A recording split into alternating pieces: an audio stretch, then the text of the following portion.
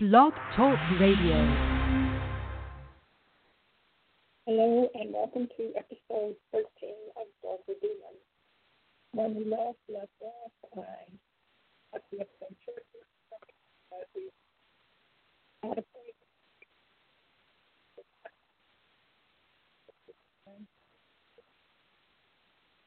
and I advanced.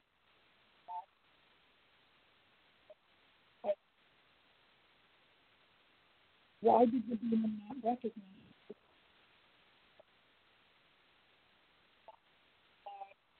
He was not with it. The blade cleanly separates Gregory's head from his body. The ancient spirit is released, unable to ever return to corporeal form. Magdalene is swept up into a vortex of rage. Gregory's spirit propels her around the room, slams her against the walls, crashes her body through the window. Terrified she will lose her head, she summons the physical strength in Tom's body to escape. Grabbing hold of the door, she swings it open and rushes out of the room and down the stairs. She hears the door exploding off its hinges as she bolts into the street. The walls of the house are expanding as Gregory's rage grows. The sound is excruciating. Covering her ears as she runs, she sees a small tornado-like shape moving away from the house in the opposite direction. She knows it is Samir. The structure is stretched beyond its limit, and the entire thing is blown apart. Bits of priceless paintings rain down on Magdalene's head. Chunks of gold and silver litter the street. Then there is silence. Shaken, Magdalene returns to Tom's apartment. She has eliminated one obstacle from her path towards the key. Aware of the news of what she has done will travel quickly, she plans on leaving the country the following day. Shedding the clothing hanging in tatters from her body, she heads for the shower. The steaming hot water electrifies her nerves. She begins fantasizing about Alexandra. The woman she despises is helpless, begging her for mercy. The scene playing out in her head leaves her aroused, unsatisfied. Dressing quickly, she leaves the apartment. Wandering the streets, she searches for a partner, sniffing like a hound on the prowl. Finally, she encounters a luscious redhead. She smiles at Magdalene. Magdalene takes her arm and begins guiding her back to the apartment. Hey, hold on, big guy. Don't you think maybe we should have some dinner, get to know each other? Magdalene stops, pulls the woman towards her, and kisses her, leaving her breathless. All right, let's do it your way, she says, barely able to speak. Magdalene is undressing the woman the instant the apartment door closes behind them. Carrying her into the bedroom, she tosses her on the bed and undresses slowly while the woman watches. God, you are gorgeous. Those muscles, the woman whispers. Magdalene only smiles as she climbs on top of her. Using the woman's body to satisfy herself, she twists her around like a rag doll. The woman begins to cry, pleading with Magdalene to take it easy, but that only excites her more. She pictures Alexandra's face as she mercilessly abuses the woman. When she is finished, the woman is unconscious. She dresses the woman in some of Alexandra's clothes and carries her into the street, leaving the body at the curb as if she is nothing more than a bag of trash. Within hours, Magdalene is on a plane headed for England. Jake understands what has happened to him. A demon can't escape love unscathed. His powers are weakened, but he is still a formidable force. Convinced Tom is the one who stabbed Alexandra, making him the one responsible for her absence, Jake is tempted to confront him immediately. Instead, he fights the urge and returns home. Aaron is absent, undoubtedly involved in some debauchery. Jake momentarily envies his servant. He wonders what Aaron thinks about the recent changes in his master's character.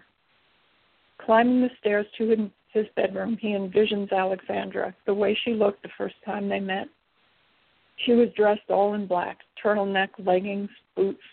Long jet black hair cascaded over her shoulders. Her face was startling, like a tiny cameo mounted on a field of velvet. He approached her cautiously, afraid if he startled her, she would bolt like a frightened animal. He quickly learned her diminutive form contained a woman of great depth and power. Realizing he could easily lose himself in her, he still made the choice to stay. As she's missing, she could be anywhere in the world. How am I ever going to find you, he thinks.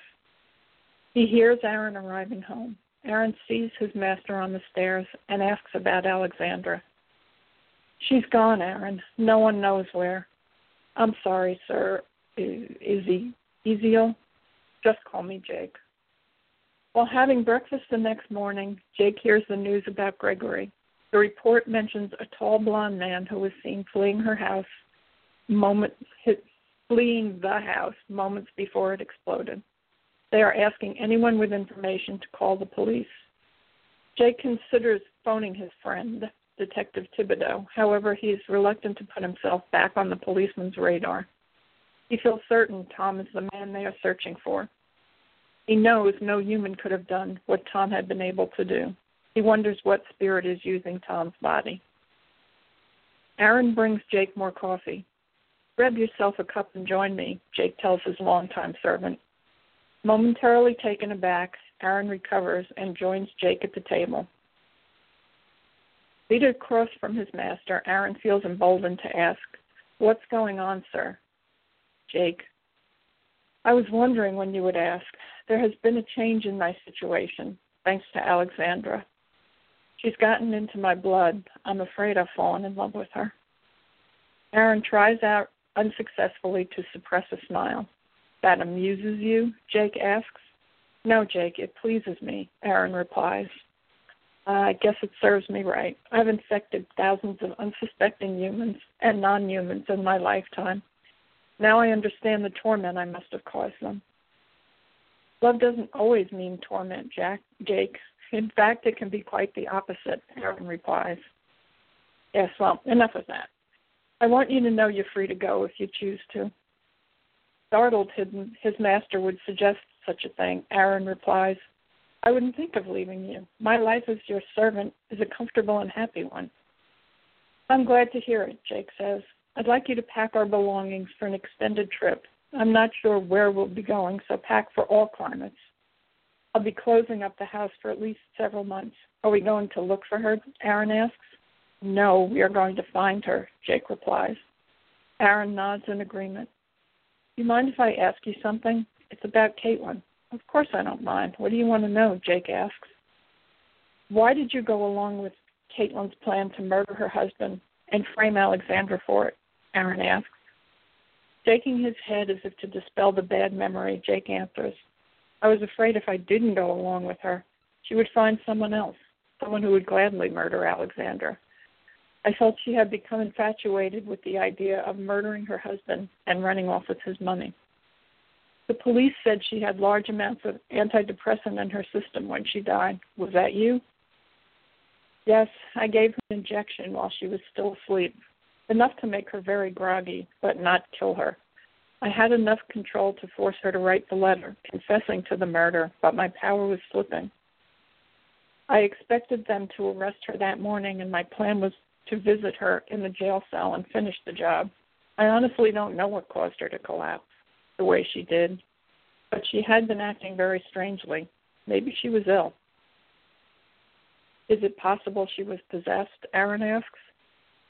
"I never thought of that, but it is an interesting theory. I suspect there is an entity in possession of Tom. Maybe it's the same one," Jake says. "It could be when the entity left Caitlin, she collapsed. That's when it went in search of another host and found Tom. I don't know why I didn't see this before. It would also explain why I was losing control of her." "Where is Tom now?" Aaron asks. "He's probably at his apartment. Maybe I should pay him a visit," Jake answers. "Just watch yourself. Remember what happened to Gregory," Aaron advises. Jake nods and assures Aaron he will be careful. Returning to his demon form, he leaves the house. Approaching Tom's apartment, Jake spies what appears to be a discarded pile of clothing on the curb. Recognizing one of Alexandra's blouses, he feels a moment of terror. He approaches the pile and realizes it is a strange woman, unconscious and wearing Alexandra's clothing. Picking her up, he kicks in the door of Tom's apartment, prepared to confront him. The apartment is empty. He carries the woman into the bedroom and sets her down on the bed. Going back into the kitchen, he gets a glass of water to try and revive her. He returns to the bedroom and finds the woman awake. She is huddled on the bed, clutching her knees, trembling furiously. Please don't hurt me anymore, she says. Jake holds out the glass, saying, I'm not the one who hurt you. I'm just bringing you a glass of water. Please don't be afraid. Where is he? The woman asks in a terrified voice. If you mean Tom, I don't know. He isn't here, Jake tells her.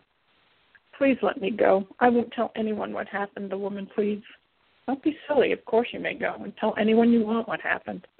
I'd like nothing more than to see that son of a bitch in jail, Jake tells her. So you're not his partner? You're not going to rape me too, she asks. No, as I said, you're free to go, Jake says. I would like to ask you a few questions before you leave. All right, she says. Did he say anything at all about why he did this to you? He didn't say, but he kept calling me Alexandra and asking me to beg for my life. I did, she tells him. Bastard. I don't think he'll be coming back. I'm going to go into the living room and see if I can find anything that indicates where he has gone. If it will make you feel better, close and lock the door behind me, Jake says. Thank you. I'm not afraid anymore, she says. Jake goes into the living room to search. The woman heads for the bathroom, leaving the bedroom door open. He can hear the shower running. For 1 second, he considers joining her. She is very beautiful. Then he thinks of Alexandra and continues to search. Finding nothing, he is about to leave when Tom's phone rings.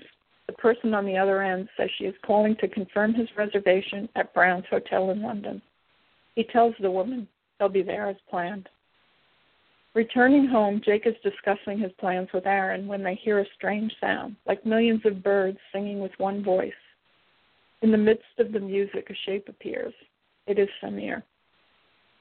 Recognizing Gregory's servant, Jake asks, What can we do for you, Samir? I'm sorry to intrude, but I need to ask a favor of you. I know you have great power, and I would like you to use that power to help me find the one who destroyed Gregory. I was genuinely fond of Gregory, and I can't let the guilty creature go unpunished. Do you know who did it? Jake asked. Yes, it was a witch named Magdalene. She was using the body of a human man, but I recognized her immediately.